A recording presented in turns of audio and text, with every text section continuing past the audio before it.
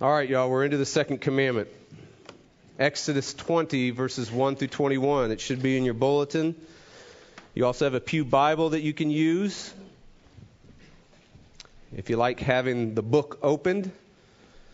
All right, there was this woman, and she is of the expressive type.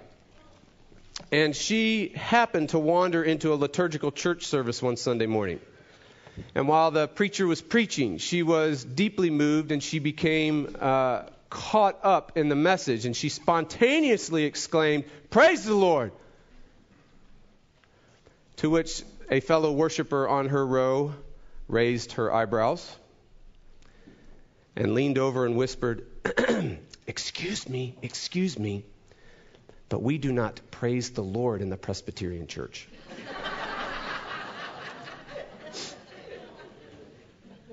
Now, there was a man down the pew who overheard this conversation, and he corrected this particular woman and said, "Yes, we do. It's on page 19. Now, if the first commandment is about the object of worship, trusting and treasuring the true God in a world filled with lords and lovers and lawgivers, all vying for your heart, all seeking to attract you and woo you to trust and treasure them. If that's the first commandment is about the object of worship. The second commandment is about the manner of worship. How do you trust and treasure the true God? So do you get it? First commandment, worship the true God. Second commandment, worship the true God rightly. Now, this second commandment, worshiping the true God rightly, as we're going to see, goes way beyond the shallow controversies of personality, personal preferences, and liturgical forms. Please stand for the hearing of God's word. Chapter 20, verses 1 through 20. And God spoke all these words, and he said, "I am the Lord your God who brought you out of the land of Egypt, out of the house of slavery." This is the lens by which you must look at the Ten Commandments. If you don't, you will misread the Ten Commandments. Okay? You shall have no other gods before me, number one. Number two, you shall not make for yourself a carved image of any likeness of anything that is above heaven, or that is in earth beneath, or that is in the water under the earth. You shall not bow down to them or serve them, for I am the Lord your God. I am a jealous God, visiting the iniquity of the fathers on the children to the third and fourth generation, so those who hate me, but showing steadfast love to thousands of those who love me and keep my commandments. You shall not take the name of the Lord your God in vain, for the Lord will not hold him guiltless who takes his name in vain. Remember the Sabbath day to keep it holy. 6 days you shall labor, do all your work, but on the seventh day is a Sabbath to the Lord your God. On that day you shall not do any work, you or your sons or your daughter, your male servant, your female servant, your livestock, your sojourner who's within your gates. For in the 6 days the Lord made the heaven and the earth, the sea, and all that is in them, and rested on the seventh day. Therefore, the Lord blessed the Sabbath day and made it holy. Honor your father and your mother, that your days may be long in the land, and that your Lord God is giving you. You shall not murder. You shall not commit adultery. You shall not steal. You shall not bear false witness against your neighbor. You shall not covet your neighbor's house, wife, male servant, female servant, ox, donkey, or anything that is your neighbor's. Now, when all the people saw the thunder and the flashes of lightning and the sound of the trumpet and the mountain smoking, the people were afraid and trembled. And they stood far off, and you would too, and said to Moses, "You speak to us. We will listen to you, but do not let God speak to us, lest we die." Moses said to the people, "Do not fear, for God has come to test you, that the fear of him may be before you, and that you may not sin." The people stood far off while Moses drew near to the thick darkness where God was. The word of the Lord. Thanks be to God. Please be seated.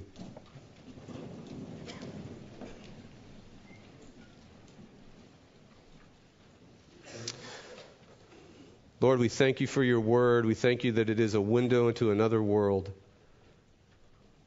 And it's a window into the world of reality. Real life. The real stuff. what's really true, what's really solid, what's really life,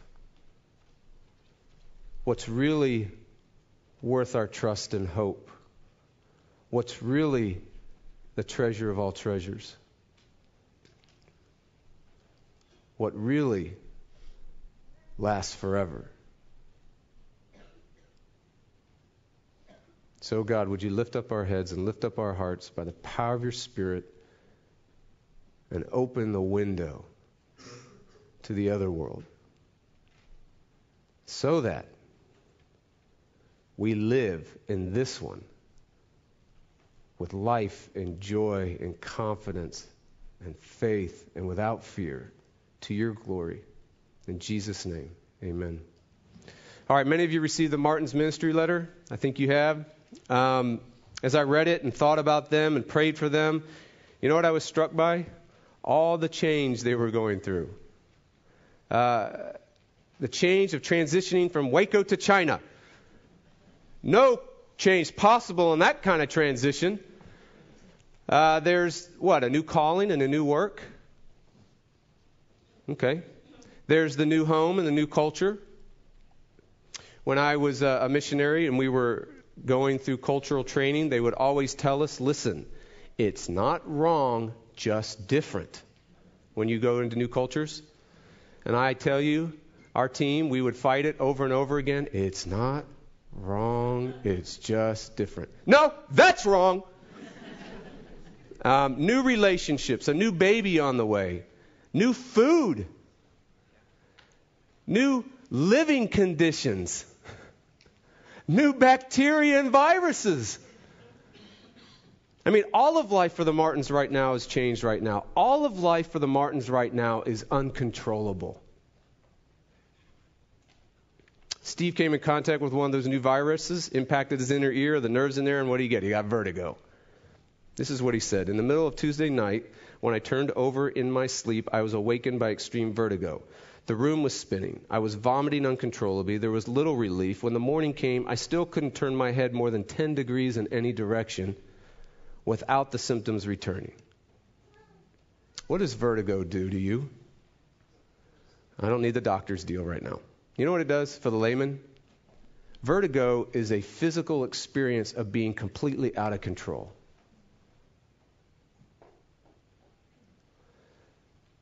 Nothing solid. Nothing secure. Nothing to root yourself in. Just a room spinning around and around and uncontrollable vomiting. Nobody in this room wants to be out of control in any area of your life. And I would say even those that happen to have that laid-back gene, who are you? I want to know who you people are. Who has the laid-back gene? Some of you do. I know you're here. Yes, I see the hands. Even those with the laid-back gene, you know what I mean, the non-type A's. You blessed people that aren't type A. God love you. Even you want control. Jeff, how do they want control? You know how you want control? By not being in control. You want to be in control of being phlegmatic and laid back. So everybody wants control. Everybody is seeking control. The insatiable need to control our lives, to control God, is the reason why we break the second commandment. For those of you that grew up in the church, I have a Bible trivia question for you. You ready? What is the great sin, the paradigmatic sin, the great fall of the Moses era? You know, those you remember, think through your Bible stuff, your Bible trivia. You're going through the Bible as a kid, the stories. You grew up in the church. What's the great fall of the era of Moses? Now, we know what the great fall is of the first fall, the great sin, the paradigmatic sin of Adam and Eve, the first man and woman. What was that? It was the breaking of the first commandment. Remember? The temptation of Satan was, God knows you eat of this, you can be like God. And other gods of self is what led to the fall of man. Now, what was the great paradigmatic sin of Israel during Moses' tenure? Several chapters after the Ten Commandments that we're looking at right now in Exodus, Moses is absent for a while up on the mountain. And him being absent for a while up on the mountain spins off all this anxiety for those who are down on the mountain, down at the foot. I mean, come on. He's been gone a while. Perhaps he perished on the mountain. There's a lot of fire up there. There's a lot of thunder up there. There's a lot of loud noise, banging, brutal battle trumpets going on up there, smoke, thick darkness up there.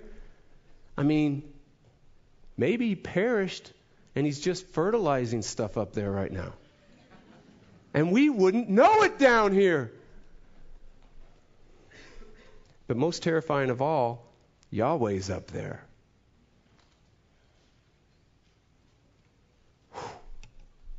So the people below grew impatient. The type A's took charge. The phlegmatics led them. They gathered around Aaron, and they said stuff like this. Aaron now, he's 3 years Moses is older. They're brothers. 3 years older. So the older brother is serving the younger brother. Oh, now that's interesting. Aaron, let's get the show on the road, bud. We can't just stand around here all day and do nothing. It's time to get moving. Give us some spiritual direction. Give us a spiritual vision for our lives, for our families, for this nation, will you?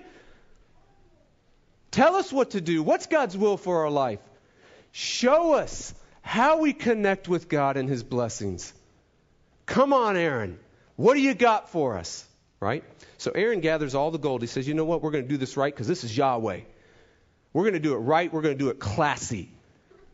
Give me all your gold. No, I don't want your bread. And don't give me your little trinkets from Egypt. I want all the gold those Egyptians gave you and have been in your family for a long time. Give them to me. And the people are like, yeah, this is great. And they gave him all their gold. Because nothing's too small when you're doing something for God. So they get all the gold and they melt all this gold into the image of a golden calf. And all of Israel likes it.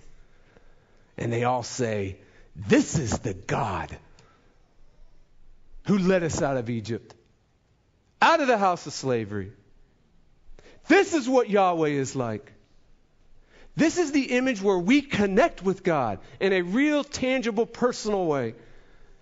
This is the image where God actually meets with us and blesses us and gives us safety and security, and we know He's with us. This is the place. And before the ink even dried up on the mountain, while Moses is taking the Ten Commandments, they're breaking the second one. Breaking the second commandment was the great fall of Israel in the era of Moses. Now, what's the point of the second commandment? What exactly did Israel do?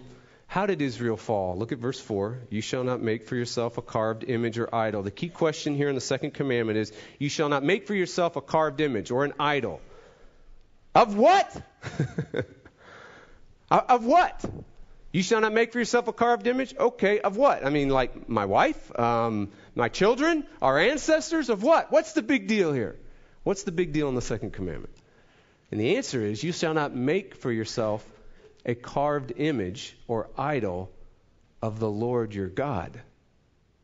You know, the one who brought you out of Egypt, out of the house of slavery. The issue in the second commandment is not the object of faith, the object of worship. That's settled in the first commandment. The issue in the second commandment is, how do you worship Him? How do you trust Him? How do you treasure Him? The issue is manner. And it's answered in the negative. Isn't that interesting? And that's what's fascinating about the Ten Commandments. And we're going to, when we get into the ones that are horizontal, not vertical, when we get into the ones that are horizontal, we're really going to see that the commandments have a negative flavor, but behind it is the positive.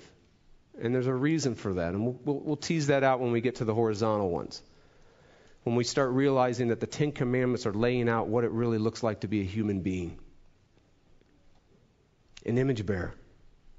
The Ten Commandments are a restoration of humanity. So it's not just, don't do that. It's because this is who you are. This is what you're made for. Okay?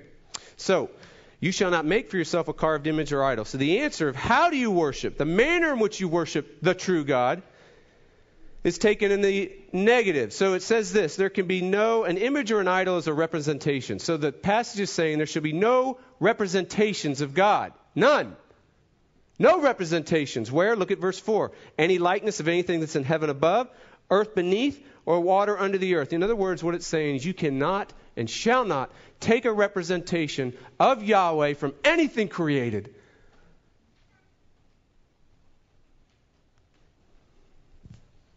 No images of God can be taken from creation to inform, stimulate, direct, and drive your trust, your treasuring, your worship, your hope in the living God. In other words, no coming up with your own ideas about who God is. No coming up with your own views and your own thoughts. No coming up with your own philosophies and teachings.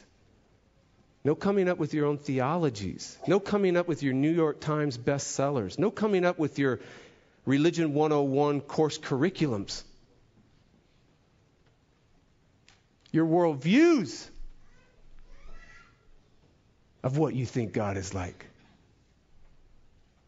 No coming up with what you want or don't want about the true God. There is no God-making kits allowed to assemble God. None.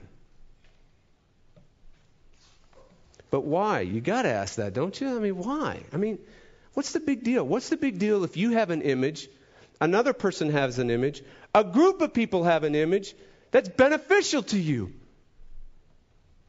It really helps you in your personal spiritual life. It helps you connect with God. It helps you feel connected to God. What's the big deal? I mean, it's not breaking the first commandment. It's not rejecting the true God for another Lord, another lawgiver, another lover. You're worshiping the true God. What's the big deal? Luther, in his famous theological debate in the 1500s over the DNA of real Christianity, he had it's interesting. You know, it's fascinating when you look at church history. There's always two giants that rise in the church on polar opposites debating what real Christianity is all about. With Augustine, it was Pelagius. With Luther, it was a guy named Erasmus. I mean, a world-class classicist, intellectual powerhouse. And in their writings, in their debate during that period over what's the real DNA of real Christianity, this is what Luther said. Erasmus, why is it that the God you write about, speak of, reason over, teach and debate, always looks like you?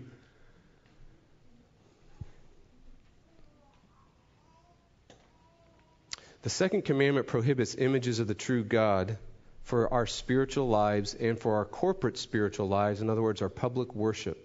Because imaging God never gets God right. Never.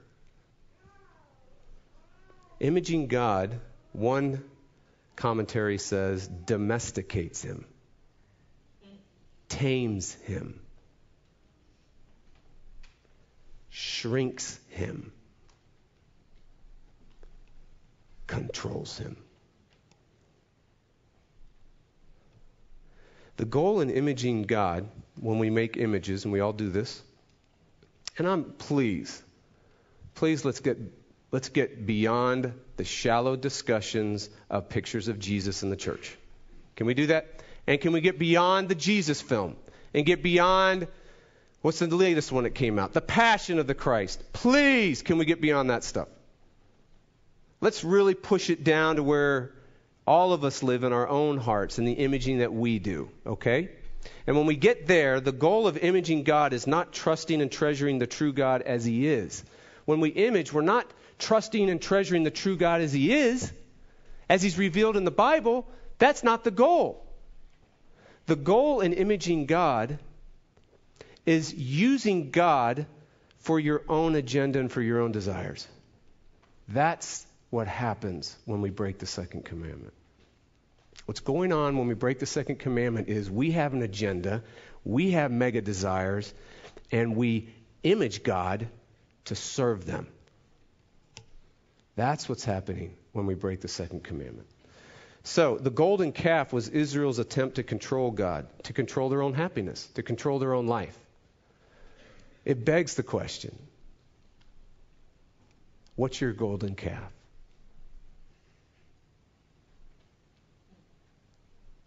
What do you use to control God, control your happiness, control your life? Now, the point of the second commandment is this. It's stated in negative. No controlling God, no shrinking God, no domesticating God, no taming God, no using God for your desires. That's the point. Now, those of you that are taking Bible classes, either probably most of you would be at the college level, the university level, some religion class, or even at seminary. Or you will one day. You will come across teachers who love to image God, who have all kinds of golden calves. They make a whole course on a golden calf. I just want to give you a little advice. I was preaching at the RUF the other night. We talked a little bit about this, but I thought, you know what? I think we all need to hear this. My kids need to hear this now, so when they get to college. Do you know how many parents call me crying over their kids going to Baylor, losing their faith?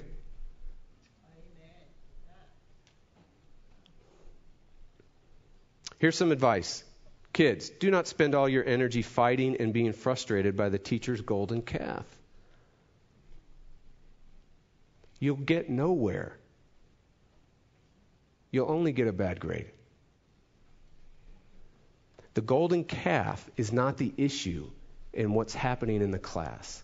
The teacher's mega desire is the issue.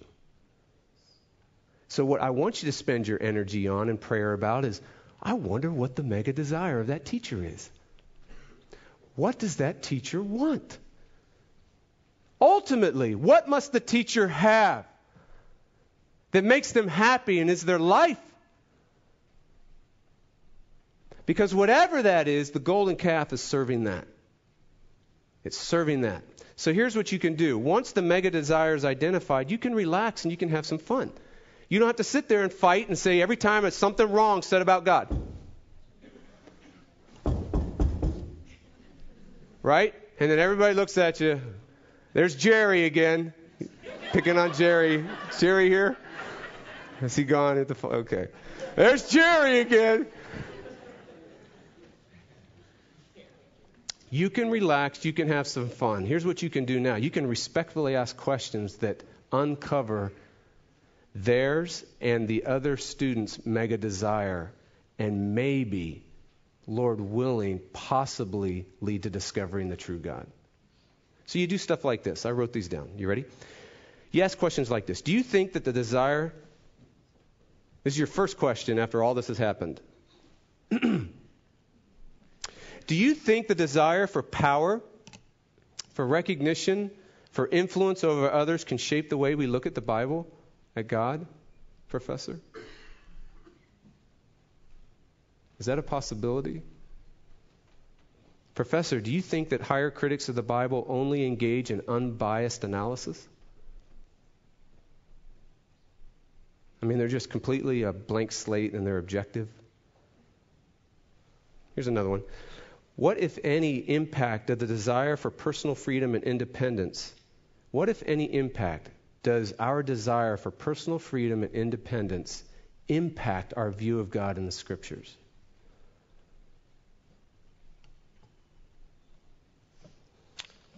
Just some help from one who's been there. I didn't go to Baylor. I went to UMass, affectionately called ZooMass.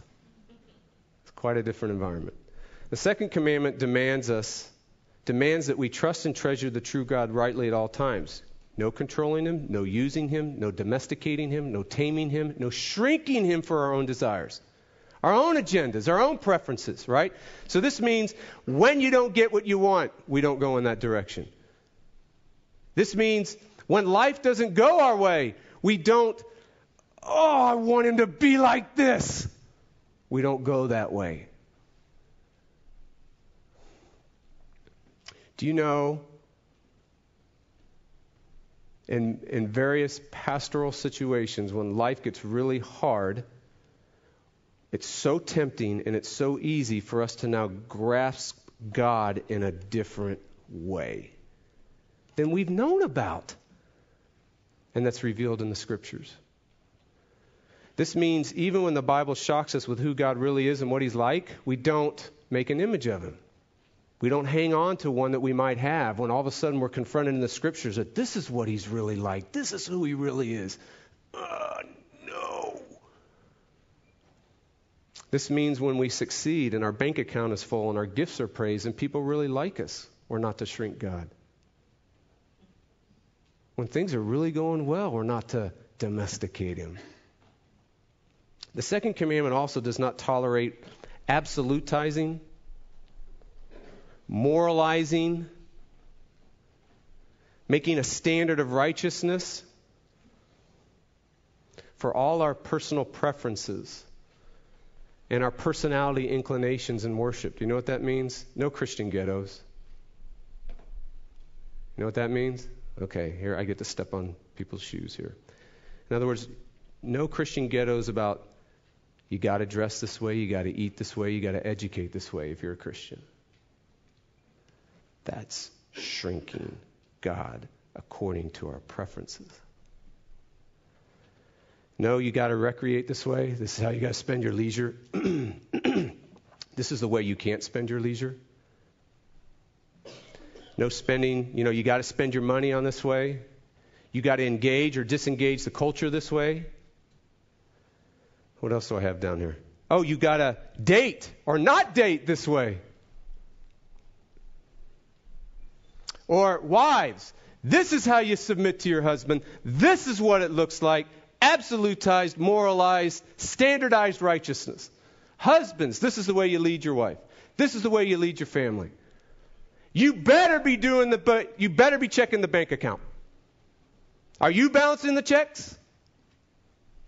Absolutizing, moralizing, standard of righteousness, right? Another one is this: no Sandy Patty only music. Please. Please. Here's another one: no Bohemian, Generation X, Lost Generation, Baby Boomer generation, contemporary, traditional, blended, high church cultures, expressions, preferences are right and righteous and everybody else is wrong and unrighteous. None of that. In other words, the second commandment does not allow us to absolutize, moralize, elevate, make righteousness our preferences, our personality inclinations when it comes to worship. That is using God. That is domesticating God. Oh, God's like a bohemian. Only a bohemian. Or God's like one of those high church people. Do they ever come down and connect with people? Do you see? Okay. Now, embedded in the second commandment is the human addiction for control. I think that's kind of a theme coming through here, isn't it? The human heart has an addiction to control. And what happens is that we take control and we say self-control is how we find happiness. Self-control is where I'm going to gain security and I'm going to be safe. Self-control is where confidence and comfort come from. I'll be righteous, I'll be okay. And so what happens is the objects can vary because you can try to find control in a spouse. You can try to find control in someone's love. You can try to find control in your respect, and controlling so-and-so's approval, and controlling your career, controlling nice children. The objects of control can vary, but the addiction for control is always there. Just expresses itself in different ways. So what do you do? What do you do? What do you do to stop an addiction to self-control? What do you do if you're a controlling person, which you are? How do you find the real control that you need? That's the real question of commandment number 2. The Lord God brought Israel out of the land of Egypt. You see that in verse 2? I am the Lord your God who brought Israel out of the land of Egypt, out of the house of slavery. This Lord, this God, cannot be controlled. He cannot be domesticated. He cannot be tamed. You know why? The text is so clear. Because he's the great king. You know what's fascinating about this passage is that Old Testament scholars are unanimous that the Ten Commandments is outlined like a treaty, like an ancient Hittite treaty. It's outlined just like when a suzerain king, the greater, the king who is able, the king who is powerful, the king who is in control. The greater binds himself to a lesser nation or king. It's called a vassal, a weaker, defeated one. And in binding himself, the structure of the Ten Commandments reads just like a treaty. It's a literary form in the ancient Near East that's universally recognized. And so what you have is you have this greater binding himself to a lesser.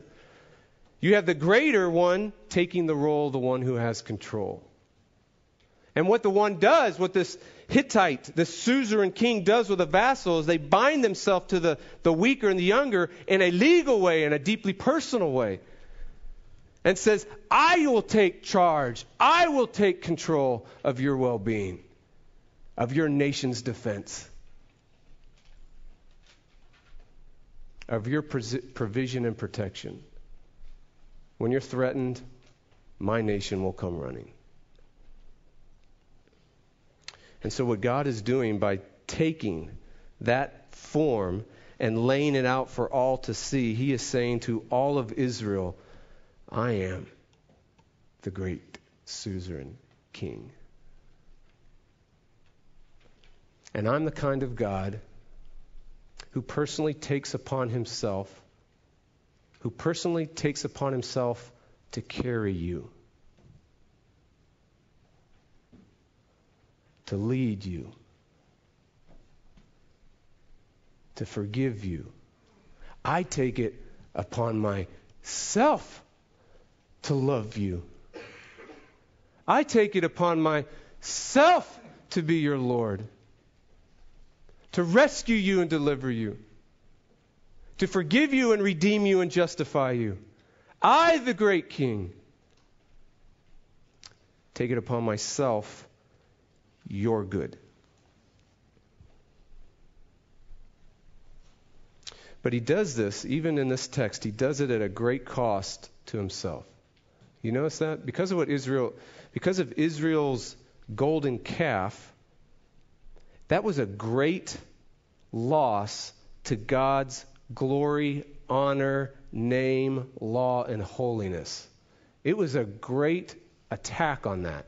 And for him to still carry this people because of that great fall, he had to absorb the loss to his own name. He had to absorb the loss to his own holiness. He had to absorb the loss to his own greatness on himself.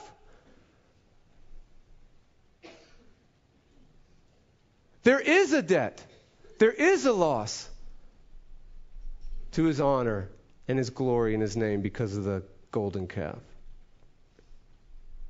But what God does in this great treaty, he takes the loss and absorbs it on himself and doesn't put the loss on Israel. And all we have to do is hit fast forward. And we know where he puts the greatest loss on. Years later at the cross, it meant an unimaginable cost absorbed on himself by crushing his own son. And so at the cross, we have a God saying, I'm going to take it upon myself to forgive, to redeem, to justify, to carry to love, to control, to shepherd, to deliver these people, my people. I'm the great Lord, I'm the great suzerain, I'm the great king, and I'm the great Savior. And because of the sins of the world and the sins of God's people, yes, it has attacked and created a debt to my own holiness, my own law, my own wonder, my own glory. And on his Son, he places and absorbs all the loss to himself, eternal justice on his own Son. So one Son takes the cost and absorbs the loss for multitudes of sons and daughters. One Son bears the eternal loss of God's honor and his glory and his law and his holiness. Now, because of the unimaginable cost of the cross, here's what happens. Because there's this unimaginable cost of the cross that bears the loss, the debt of all sin of God's people, that's where your insatiable need to control your life can finally rest. Because you have a desire for control, a cosmic desire for control. But control, self-control, will never give you the control that you really need. You need a place that you really get control, that your life is really secure and safe, that you're like, I am okay. Though the world moves, though the mountains fall to the sea, though I get bad doctor reports, though a wife loses her husband,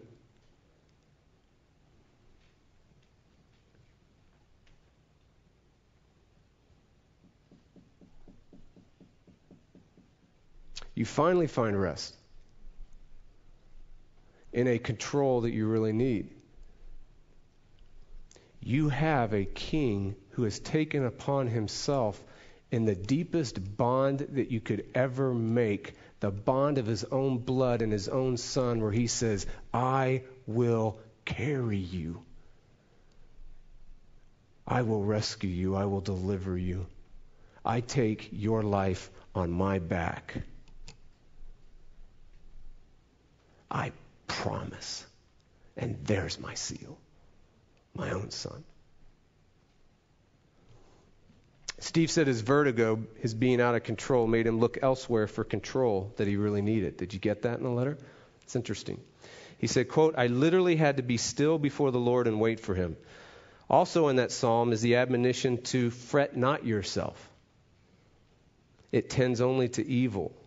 That was also true in my case yesterday. How easy it is to fret, to pretend he's not in control of your life. Here's the dirty little secret. We are not in control of our lives. It's an illusion if you think you are. And trying to be in control of your life is where most of your problems come from. You are trying to control the uncontrollable. It's an illusion. We really aren't like God, even though the serpent said we would be. So there's only one great king. There's only one suzerain Lord. And the reason why he demands no images of him, the reason why he demands no belittling of him, no domesticating him, no taming him, because if he did, you wouldn't have a place, a real place, to find rest and your deep need for control in a life that is so out of control. So here's the imperative. It's kind of attached to the one that's given in the text. Turn away from your golden calves and trust, treasure the Lord, the suzerain King, who is your Savior. Amen.